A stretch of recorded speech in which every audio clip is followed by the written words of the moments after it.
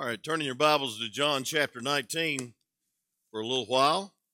And this is a kind of nerve-wracking service tonight because I've not preached to this many people on Wednesday night in a long time. Amen. We've been down to faithful few, but all you workers, we appreciate you so much.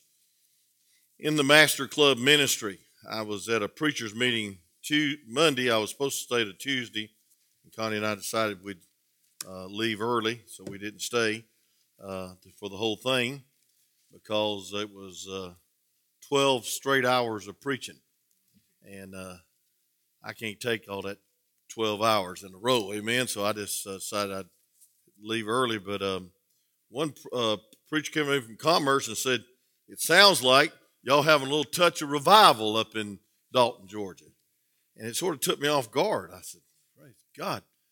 I guess it is revival if people are getting saved and baptized like Sunday and they survived. Amen, Brother Hunter. You don't have pneumonia. That's a revival. Amen. And thank the Lord. He's a survival, really. And we promise you the next time you get baptized, we'll have it warmer. Only kidding. You know, there's only one baptism. Amen. One Lord. And thank God, one salvation. Amen. But anyway, I appreciated that compliment that we have a little taste of revival. So maybe we don't realize how blessed we are that people are coming back to church and that people are being saved and that the offerings are still up, and we just take God for granted. Think it's all bad whine around here, and I refuse to do that. I believe we're on the winning side. Matter of fact, I have a request for the trio to sing "I'm on the winning side." Not this Sunday. I know y'all have already practiced a lot for the songs you're singing, but I love that song. We are on the winning side. And I refuse to be negative and pessimistic no matter what happens, because I want to tell you something. Heaven's awaiting us, and thank God the devil's defeated, and we have the Word of God, and we ought to be excited about it. Amen. And we ought to be grateful for all His blessings. And so thank God for that. And speaking of blessings, I was going to let Brother Kevin do this, but he's in Colorado, right? I think. And then Brother Jeremy, I don't know where he's at. And Brother Mark, the only time he's going to be here is Easter, I think. And so I was going to get those three because they've all switched over to this missions endeavor called Vision Baptist Missions. And they're trying to raise a lot of money for 69 acres of land in Ball Ground, Georgia, and build a college and build a missionary place where people can come off the field and live, and they just got a great big plans, and they need some great big money. One church voted last Wednesday to give $50,000 to the endeavor. Now, I know we won't give $50,000, but it'd be good if we could give something. And we're going to start the offering this Sunday, and I have special offering envelopes that they sent me yesterday called Our Generation Easter Offering. And I know we'll just begin it this coming Sunday, but I want you to pray about that. And I want you to be part of the mission endeavor that Brother Kevin and Brother Jeremy and Brother Mark believe in, and they're out of our church very much. They teach in that college, and you know that Brother Austin's out of our church, so I think we ought to have a big part in it. So I want you to pray about that. And I know that's a lot of money to think about raising $2 more million. I already raised $1 million and bought the land. And about to clear it off, and then they're going to sell some of it to pay for it. And so they've got a great plan, and it's all to train more missionaries and send more young people out into the field. And another person that's really behind it is my son-in-law, Brother Trent. Amen. And he's really excited about it. And so I've got a lot invested in it. It's my family, but it's also our missionaries. And I think it's one of the most progressive and aggressive mission boards there is. And I'm part of Macedonia World Baptist Missions, but I love Vision Baptist Missions, and I want you to pray about it. Some of you don't like it, don't give, amen. But you that like it and want to see more souls saved around the world, give. And maybe you could tithe off all the money that President Biden's giving you, amen. $2,800 went in my, I almost preached on entitlement tonight. You know, the reason we can't find workers is because everybody feels like they're entitled. We're not entitled to nothing.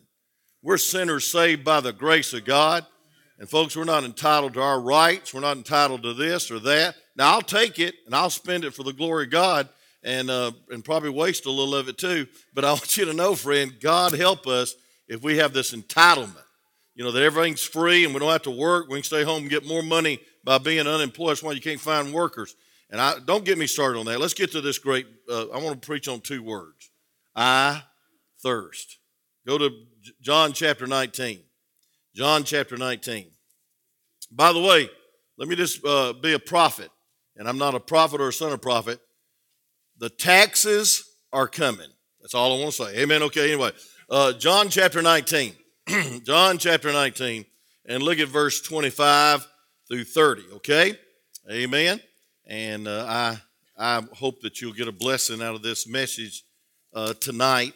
I got 2 outlines, so I'm really nervous. And I'll try to just preach one tonight. But this is 2 words. The first 2 words I memorized in the Bible was Jesus wept. Well, these 2 words are powerful words, and it's found in verse 28. Let's stand on the Word of God, and I'll read verses 26 through 30. Looking forward to Easter, and boy, if we have a crowd like this, it'll be wonderful, and I'm sure we're going to have a full house, and some people are not coming back to after Easter, and that's fine. We have an overflow room. We're also going to put some people in the choir, and we'll have every precaution we can. And thank the Lord that things are getting better.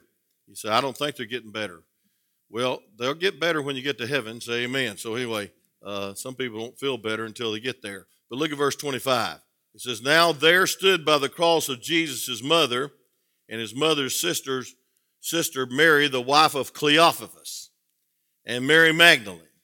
Mary Magdalene had demons cast out of her, so she ought to have been grateful about being saved. And when Jesus therefore saw his mother and the disciples standing by whom he loved, that's John, he said unto his mother, woman, behold thy son. Now, I preached on that Sunday morning, Sunday night, had the time of my life. But I want to go on a little further. It says, and he said unto his disciples, behold thy mother. And from that hour the disciples took her into his own home. And after this, Jesus, knowing that all things were now accomplished. Amen. That's why we're on the winning side. It says, now that all things now accomplished, that the scripture might be fulfilled, saith, I thirst. There was a vessel full of vinegar. They filled a sponge with vinegar and put it upon a hyssop and put it to his mouth. And when Jesus therefore had received the vinegar, he said, it is finished. Amen. And he bowed his head and gave up the ghost. You may be seated as I preach for a few moments on I thirst. Father, thank you for Calvary. Thank you for your love. Thank you, dear God, that you so loved the world that you gave your only begotten Son, that whosoever believeth in you should not perish, but have everlasting life. And Lord, I thank you for sparing us and being with us. We do pray for those that are hurting and those that are in the hospital. We pray, God, you divinely intervene, that you give doctors and nurses the wisdom. And God, I pray most important of all that they're saved, that they're in your hands. And God, I pray that during this time of uncertainty, we'd realize there's one thing that is certain, that you love us, that you're still on the throne. And God, you loved us enough to die for us.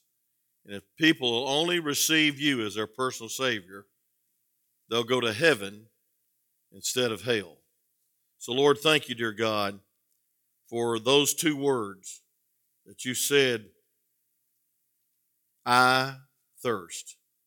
God, may we realize what that's all about, and why you said those words, and why, dear God, we'll never thirst in hell because you thirst. God, thank you for taking our place.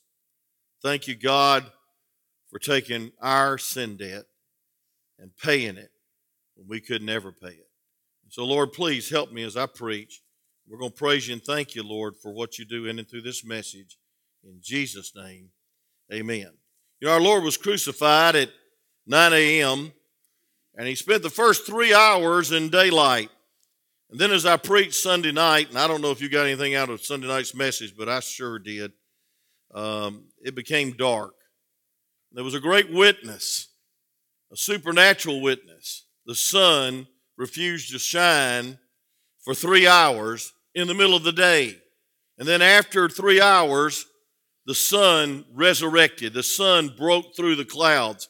And what a great day that was, folks. But I want to tell you something. His last 3 statements, the first was about his enemies, the thief, and then, of course, his mother and John. But the last 3 statements are focusing upon himself. His body, I thirst. His soul, it is finished.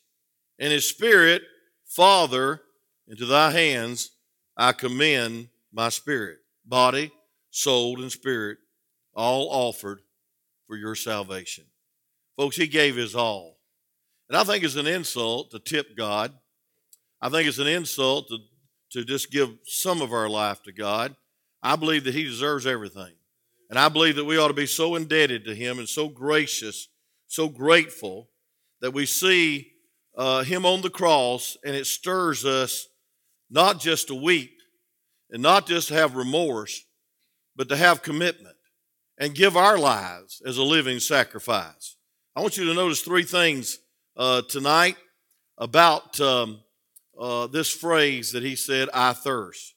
Number 1, we see the suffering Son of Man. I want to use the term Son of Man. And folks, it's well known that thirst is the supreme cause of distress. And according to my chiropractor, I think he's a bootleg preacher, really. And I don't go to him as often as some of the people in my family. But he is dogmatic on drinking water. He thinks that, boy, all your bones are going to creak, and you're going to be unstable, and you're going to get dehydrated. And he always accuses me of being dehydrated and saying that's all your problem. Your feet wouldn't hurt, your bones wouldn't hurt, your muscles wouldn't hurt if you would just give up that sweet tea and drink water. And I go out there every time and say, I'm giving it up. And I'm going to start drinking water till I start a restroom ministry. But I hadn't got there yet. Amen. So water's important. It's life. It's the lubrication of the joints. Amen. And if you ever get dehydrated, you're faint, you're ill, and you are sore. Can somebody say amen and go down to Dr. Lefford and tell him he's right? But I want you to know, friend, folks, we need water. Angels do not need water. Hey, folks, I want to tell you something. In our spiritual body, I don't believe we'll need water. And so, folks, there's a great message in these 2 words, I thirst. It's telling us that he took on the form of a man. He was born in humanity. While Christ is and always will be God in the fullest sense, he was and is also a perfect humanity. He was the seed of woman, Genesis 3:15, the first prophecy of the Bible. A truly human person who knew the reactions and experiences which are common to nature. There's many times where he was hungry, Matthew chapter 4, verse 2. He was weary, John chapter 4, verse 6. He was angry, Mark chapter 3, verse 5. Sounds like human, don't it? But I want to tell you something. He was compassionate, Mark chapter 1, verse 41. He was joyful, sorrowful, tempted, thirsty. He called himself in John chapter 8, verse 40, man. He was called man by Pilate, John chapter 19 and verse 5. Turn back with me there. It's in the same chapter. It says, then came Jesus forth wearing a crown of thorns and a purple robe, and Pilate said unto them, behold the man. So he wasn't a force. He wasn't just a spirit. He took on humanity. He hurt. He wept. I'm sure he laughed some at his disciples' futile words and actions sometimes. But this 5th word of Christ from the cross evidenced his humanity. And folks, he was God the Father, and God the Father does not thirst in heaven. Angels do not thirst in heaven. Our glorified body will not thirst in heaven, but the Lord thirsted while he was here on this earth. At Jacob's well, he requested the Samaritan woman, give me a drink. Now, you know he was setting her up, amen, to say, I am the living water.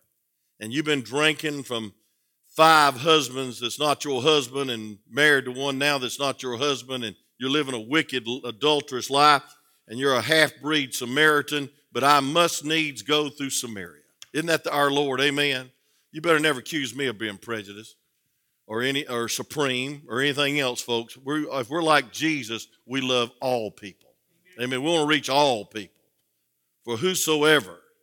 And folks, he said in Psalms chapter 21, it was prophesied in Psalms chapter 22, my tongue cleaveth to my jaws. In Psalm 69, verse 3, my throat is dry. Folks, I want to tell you something, folks. We see the obedience in this saying.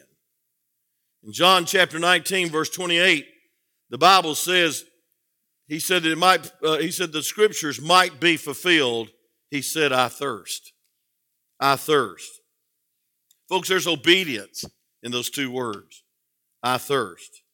He left the splendor and glory of heaven. He left the splendor and glory of heaven for you and me. He gave up the glory of heaven and came to this earth. He was rejected, and he was smitten for our iniquities. He was bruised for our iniquities. He was thirsty that we'd never be thirsty in hell. He was thirsty that we'd never have to thirst for the things of this world which never satisfies. How marvelous the prophetic preview of this one event called Calvary. I just want to give you a few of them. In Psalms 41, verse 9, I'll get to the outline in a minute, Brother Cody, just hang on. Psalms 41, verse 9, he said he'd be betrayed by familiar friends. I ain't got time to go over all this because y'all want to be out by 8 just to prove y'all can get out early. But I didn't come to leave, by the way. I came to be blessed. Amen? And I've already been through 8 hours of preaching in one day. This is going to seem brief if I preach an hour. It won't seem brief to you, but it'll seem brief to me. The Bible says in Psalms 31, verse 11, that he'd be forsaken by his own disciples. They'll being offended and they'd be offended at him. Psalms 35, verse 11. Look it up later. There'd be fake accusations at the mock trials. There never has been a more unfair trial than when our Lord faced those trials. And they were all illegal. Isaiah 53, 7 says he'd be silent before his judges, like a lamb before his shearers, dumb. Psalms 22, verse 16 that I went over, the dark hours and what happened in the dark hours.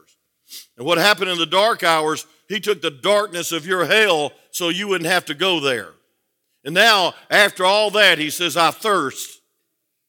And folks, the Bible says in Psalms 22, verse 16, he'd be crucified and describes it. In Psalms 109, verse 25, that he'd have the mockery of the spectators. He'd be taunted. In Psalms 22, verse 7 and 8, and he was. That he'd pray for his enemies. Isaiah 53, verse 12. And the Bible says in Psalms 22, verse 1, my God, why hast thou forsaken me? It was a prophecy that he'd be even forsaken by God because God could not look on sin. Oh, folks, the yielding of the Spirit into the hands of the Father is predicted in Psalms 31:5. That the bones would not be broken. Psalms 34, verse 20. See, they broke the thief's legs so they would literally suffocate their own fluid. And the only hope for a person that was being crucified, and they nailed his heels on each side of that old rugged tree, and they and they'd have to lean up and go and come back down to breathe. And when they wanted them to die, they'd just break their legs, and they could not breathe. They could not get another breath. They would just die in their own fluid. They didn't break his bones. And I'll tell you why they didn't break his bones. Nobody took his life. He gave his life. He could have called 10,000 angels. One would have done the trick, because I want to tell you something. One angel could have wiped out that puny crowd and this whole world. But he gave his life. I thirst was on purpose. You ought to thank God for what he did for you and for me, sinners that had no way. And so how firm a foundation the Word of God is. I believe the Word of God because it's inspired and preserved. I'm talking about the King James Bible. If you use anything else, you need to get a Bible. But I want to tell you something, friend. I believe this Bible because of every prophecy that came true to the exact minute detail at Calvary, at his birth, at his life. And folks, as surely as he came the first time, he's coming the second time. Amen. I see, folks, the suffering of the Son of Man. He felt double torment, exposed to the darkness and the loneliness. And I believe it was a physical cry to prove that he was man, but it was also a spiritual cry. And folks, the obedience of our Savior. I preached last week, wanted to preach this week, but I just felt led to preach this since we was going to all be together, and I knew we'd have this great congregation. So I thought this would be a good Passion Week. Whether he was crucified on Wednesday, Thursday, or Friday, y'all go ahead and debate that. I just know he was crucified. Amen.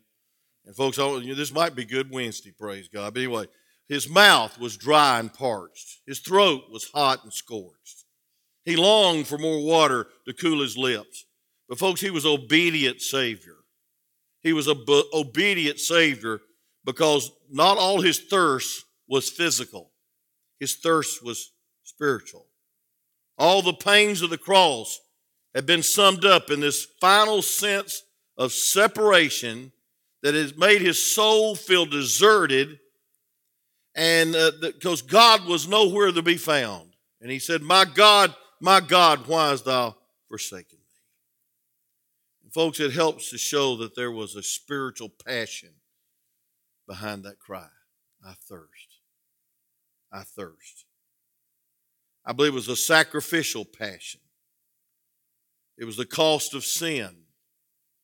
I want you to turn to Psalms 42, verse 1 and 2. You know the verses, but I want to read it in closing. And don't pack up yet. I'm going to preach just a few more minutes. And I won't keep you long. I appreciate you being here. Psalms 42, verse 1 and 2. Some of the greatest verses in the Psalms. It says, as a hart panteth after the water brook, so panteth my soul after thee, O God. Do you believe, and I know it's true, that Jesus was longing to be with God? In John chapter 17, the real Lord's Prayer, he said he wanted to be in the glory again. He wanted to be in his glory. He wanted to be in his presence. It says, my soul thirsteth for God, for the living God, when I shall come and appear before God. And so, folks, I believe that not only was it a longing physically, but I believe it was a longing spiritually. The comfort of God's presence. I want to say something. I want to say it real kindly. Parents, you ought to develop an appetite for God in your children. Thank God for parents that bring their children up in the nurture and admonition of God. And folks, and Andrew said amen, and I'll say amen. I had a mama that we did not debate about church. We didn't even think about not going to church. We didn't vote on going to church. I mean, when it was church time, here we go. And we had our best on, and we didn't have much, but what we had, she had it ironed on Saturday night. If it was blue jeans or overhaul. And I guess what? My daddy could have been drunk all week, which he usually was, but on Sunday morning, he knew if he was going to have Sunday dinner, he was going to be in Sunday school and church. And he used to read his Courtney every 11 o'clock hour so he wouldn't hear that hellfire, brimstone, Southern Baptist preacher, and almost went to hell reading his Sunday school Courtney. But thank God for a mother that whet my appetite, that gave me a desire to be in church. And folks, I think we ought to do that. And I think, folks, to do that, you can't take somebody where you're not at. That we ought to have an appetite. I mean, friend, we ought to be more excited about this service tonight than we are the Blooming Braves opening game in Pittsburgh in the snow, or Philadelphia, or wherever they're going to play. Come on, say amen. And folks, we're sports fanatics in America. We ought to be more excited about the things of God and the presence of God than we would be for any person that comes to this town, any celebrity, any concert, any politicians. There ought to be a godly desire to be in God's presence, under God's word, with all our heart. We ought to thirst. And folks, one day there'll be no thirst in heaven because it'll be a crescendo of worship. But until then, we need to develop it. We need to do something in our lives to remind us every day how much we need God. Every day you ought to wake up, take a big deep breath, or have a big thought. That's hard for some of us, amen? Just a thought, and say, thank you, Lord, for that breath. Thank you, Lord, for that thought. Some people can't think. And I'm getting there, so pray for me. I'll be out of here sooner or later. But I'll say this, friend, until then, I'm going to use every thought for God. I want to use every breath for God. And folks, I want to tell you something. The Bible says if we would get an appetite for the Word of God like we do food, we'd be excellent Christians. Amen? I love to eat. Say amen right there. How many love to eat? I miss eating with y'all. Today, we got busy and we didn't eat till 3 o'clock. And I want to tell you something. I ate so quick that my wife looked at me and said, I don't think you chewed anything. She's my mama too. Amen. Praise God. But anyway, I said, no, Mama, I didn't. I was so hungry because I was waiting on you till 3 o'clock. I just gobbled it down. Cube steak, collard greens, mashed potatoes, and yes, I broke my diet. I went with sweet tea because I thought I deserved it. Amen. She had chicken liver. I wouldn't eat chicken liver if I was dying. She was on about 2 of them after I'd already got all that. I was hungry. The Bible says what a thirst and hunger after righteousness. What a big sign. How many's ever been thirsty and you just long for a drink of Gatorade after you worked in that yard all day long? That's what rescues me. I just work all day and I go in and I'll just find the Gatorade and just guzzle one of them down. It's wonderful. I don't know who invented that stuff, but I love it. Praise God. And I feel like I can go back out and sit down and look at what I did because I'm dead, tired, and can't move. Hallelujah. You ever been in surgery? They take all the water away from you. And man, you never drank water in your life until then. Then you look at the clock. And man, you can't have a drop of water. Man, have you ever got up for your little physical? I get one every 6 months on purpose. I don't know why I'm required to, or I don't get my free money entitlement. And so here I am every 6 months. I wake and they say, what time you want your appointment? I said, I want that appointment before the office hours. Amen. Because if you give it me 2 o'clock or 1 o'clock, I'm going to be dying time I get here. Amen. I get up, can't have my sweet tea. I can't have my hot tea. I can't have my eggs and bacon. I can't have anything. And buddy, I'm going to tell you something.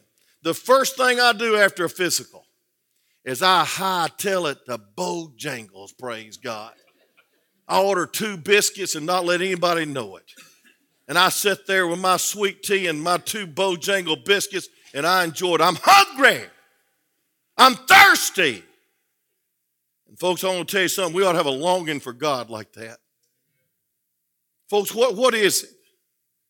We're in this council society, and this society that's trying to legislate that we can't do this and can't do that. And I understand it, and I respect it, and I've tried to be respectful. But I want to tell you something, friend. There ought to be a longing in your heart for the things of God. There ought to be a longing in your heart for the altar. There ought to be a longing in your heart for sweet music. There ought to be a longing in your heart. And folks, I believe that we need to be thirsty for the things of God, and that is what is happening here. Not only was there a physical thirst to prove the humanity of our Lord Jesus Christ, but folks, there was a thirst for heaven. And I believe last but not least, and I'll just close with this. It's probably not even in the outline, Brother Cody, so don't get confused. But have a thirst for souls. I believe with all my heart when he said, I thirst, he had in mind. What's that song? When I was on the cross, I was on his mind. Is that the name of it? And folks, our thirst ought to be like his thirst. We ought to be thirsty for souls to have a satisfying of God's presence in their life. The Lord is my shepherd, I shall not want. That means you have need of nothing when he's your shepherd. But he says he maketh me to lie down in green pastures, and he leadeth me in the paths of righteousness for his name's sake. What a purpose. And what else does he do? He leadeth me beside the still waters. Sheep are skittish animals. They're afraid of running water. They'll die before they drink running water. The shepherd has to come along and make a guff or a trough and still the water, or they will literally die before they'll drink running water. And folks, I thank God, especially during these last 2 years, and you don't know the stresses upon this old preacher. I thank God for the still water of his presence. I thank God for the still water when all this is crashing in on us and all the pressures of business and industry and politics and this health problems and people dying and people sick. We can have still water. Folks, yea, though I walk through the valley of the shadow of death, I'll fear no evil, for thou art with me. We can even go through death. And death should not scare you. It's what's afterwards that ought to scare you. The judgment seat of Christ. Amen? One day. And facing him face to face. But I want to say this, friend. We see that he was burdened for souls. I want you to turn to a couple more verses. And I think it's on the next slide, brother. But I want you to look at John chapter 4, verse 14. John chapter 4, verse 14. I'll tell you what, let's just go to John 16 to save time real quick. John 16. And I want you to look at verse 24. 16:24. Excuse me, Luke. Chapter 16. You know where I'm going. Verse 24. And folks, this is a real story about a real man. And I want to tell you something, friend. We need to see it very clearly. It says in verse 24, it says, and I cried and said, Father Abraham, have mercy on me, and send Lazarus, that he may dip the tip of his leprous finger, excuse me for adding that, in water, and cool my tongue, for I'm tormented in this flame. The rich man went to hell. He said, please send Lazarus to dip his one finger in the liquid called water and cool my tongue. He was thirsting. And it was forever and ever and ever. He's physically parched, scorched, doomed and damned in the darkness of hell. But I want to tell you what the thirst of hell is going to be for Christ, for heaven, for forgiveness. for God's presence. And folks, I want you to know with all my heart, I believe that we ought to have a thirst to see souls saved as never before, because they're going to thirst forever in hell, burning forever in hell, never satisfied in hell, never fulfilled in hell, lonely and dark and tormented. The thought life in hell will be of regret. The worm dieth not. That refers to the thought life. They're going to regret over and over and over again that they did not come to Easter service this Sunday at a little Baptist church on Dug Gap Road and hear the gospel and get saved. They will regret it when they didn't pick up that tract that got their attention about COVID, and inside was the blessed plan of salvation, that they didn't read it and they didn't accept it. And so, folks, listen, there's a lot of thirst going on, physical, the thirst for God's presence. But I believe with all my heart, there's a thirst. There's a thirst for souls. He took your hell that you'll never have to go there. And he took your thirst that you can be totally satisfied. I want you to turn to Revelation chapter 22, verse 17.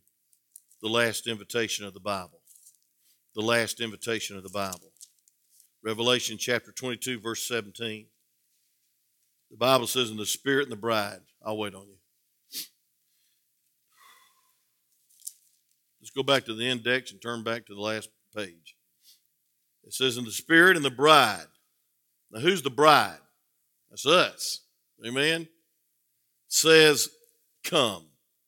And let him that heareth say, Come." I want you to notice this next phrase. "And let him that is athirst come. Whosoever will, let him take of the water of life freely." How many thank God for the water of life? And folks, there was a cry of the human one, but there was a cry of the Holy One. And folks, I want you to know that we ought to be moved with compassion as he was moved with compassion. What a long thirst for people to miss hell. I have written in the front of my Bible,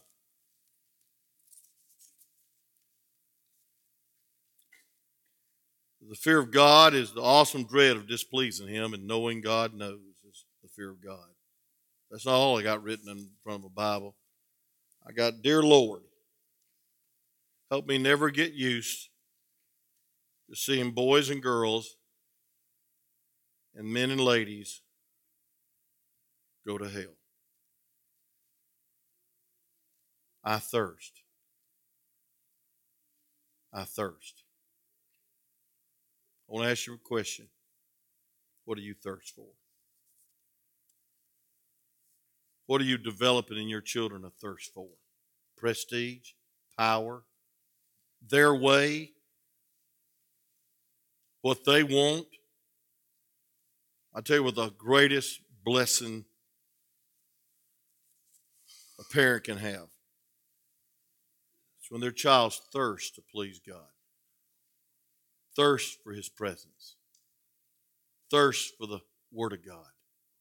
Thirst to see their friends saved. First word was, "Father, forgive them." And folks, he's still long-suffering to usward, not willing that any should perish, but that all should come to repentance. And he says in the last verse, last invitation, "Let him that athirst come, and whosoever will, let him take the water of life freely." Father, use this message to give us an appetite for your presence.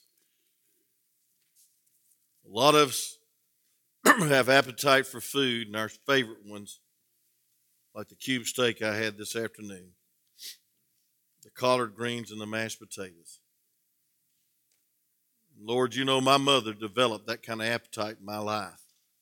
by making me eat it when I didn't want to eat it, making me eat greens, making me eat potatoes. Lord, I thank God for her. But the thing I thank God for my mother the most, I don't know why she's so heavy on my mind today, is because she developed in my heart and my life an appetite for the things of God, for your presence, for your power, for your wisdom, and for your spirit to dominate my life. God, forgive us when we get more excited about the things of the world and we don't savor the things of God, as you said Peter did. God, help us to be the salt that whets the appetite of this world that has no interest and no respect for you. And I apologize for that, Lord. And I don't know why our country's going the way it's going. But I believe they've lost the appetite. And Lord, maybe it's our fault because we haven't been the salt and the light that this world needs. So God, forgive us for our half-baked Christianity. Forgive us for our lukewarmness. Forgive us for our lack of passion. God, give us a holy thirst as you had on the cross for your presence. And God, give us a holy thirst that others that have no fulfillment in this life might get saved. With every head bowed, every eye closed. And I dismissed early tonight because I don't have to wait for you at 8:30 to get finished. But could we take a little time to pray? I mean, really pray. Not go through the motions now. And not leave before we leave. But just say, God, I can't handle this life without you.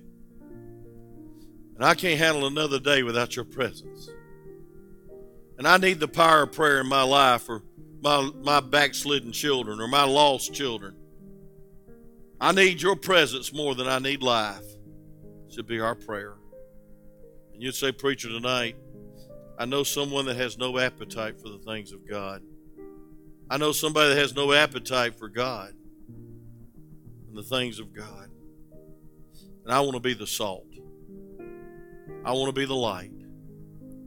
I want to have a passion like our Lord had a passion for God's presence and God's power and even God's peace when everything else is falling apart around us. And that's your prayer tonight. Would you slip your hand up humbly for prayer? God bless you. Yes, I got to raise both mine. I got to raise both of them. Not for a show, but I need God. I need God more in my ministry than I've ever needed in my life. It's been more pressure this past year than I've ever fathomed in all my 47 years of preaching. More disappointments.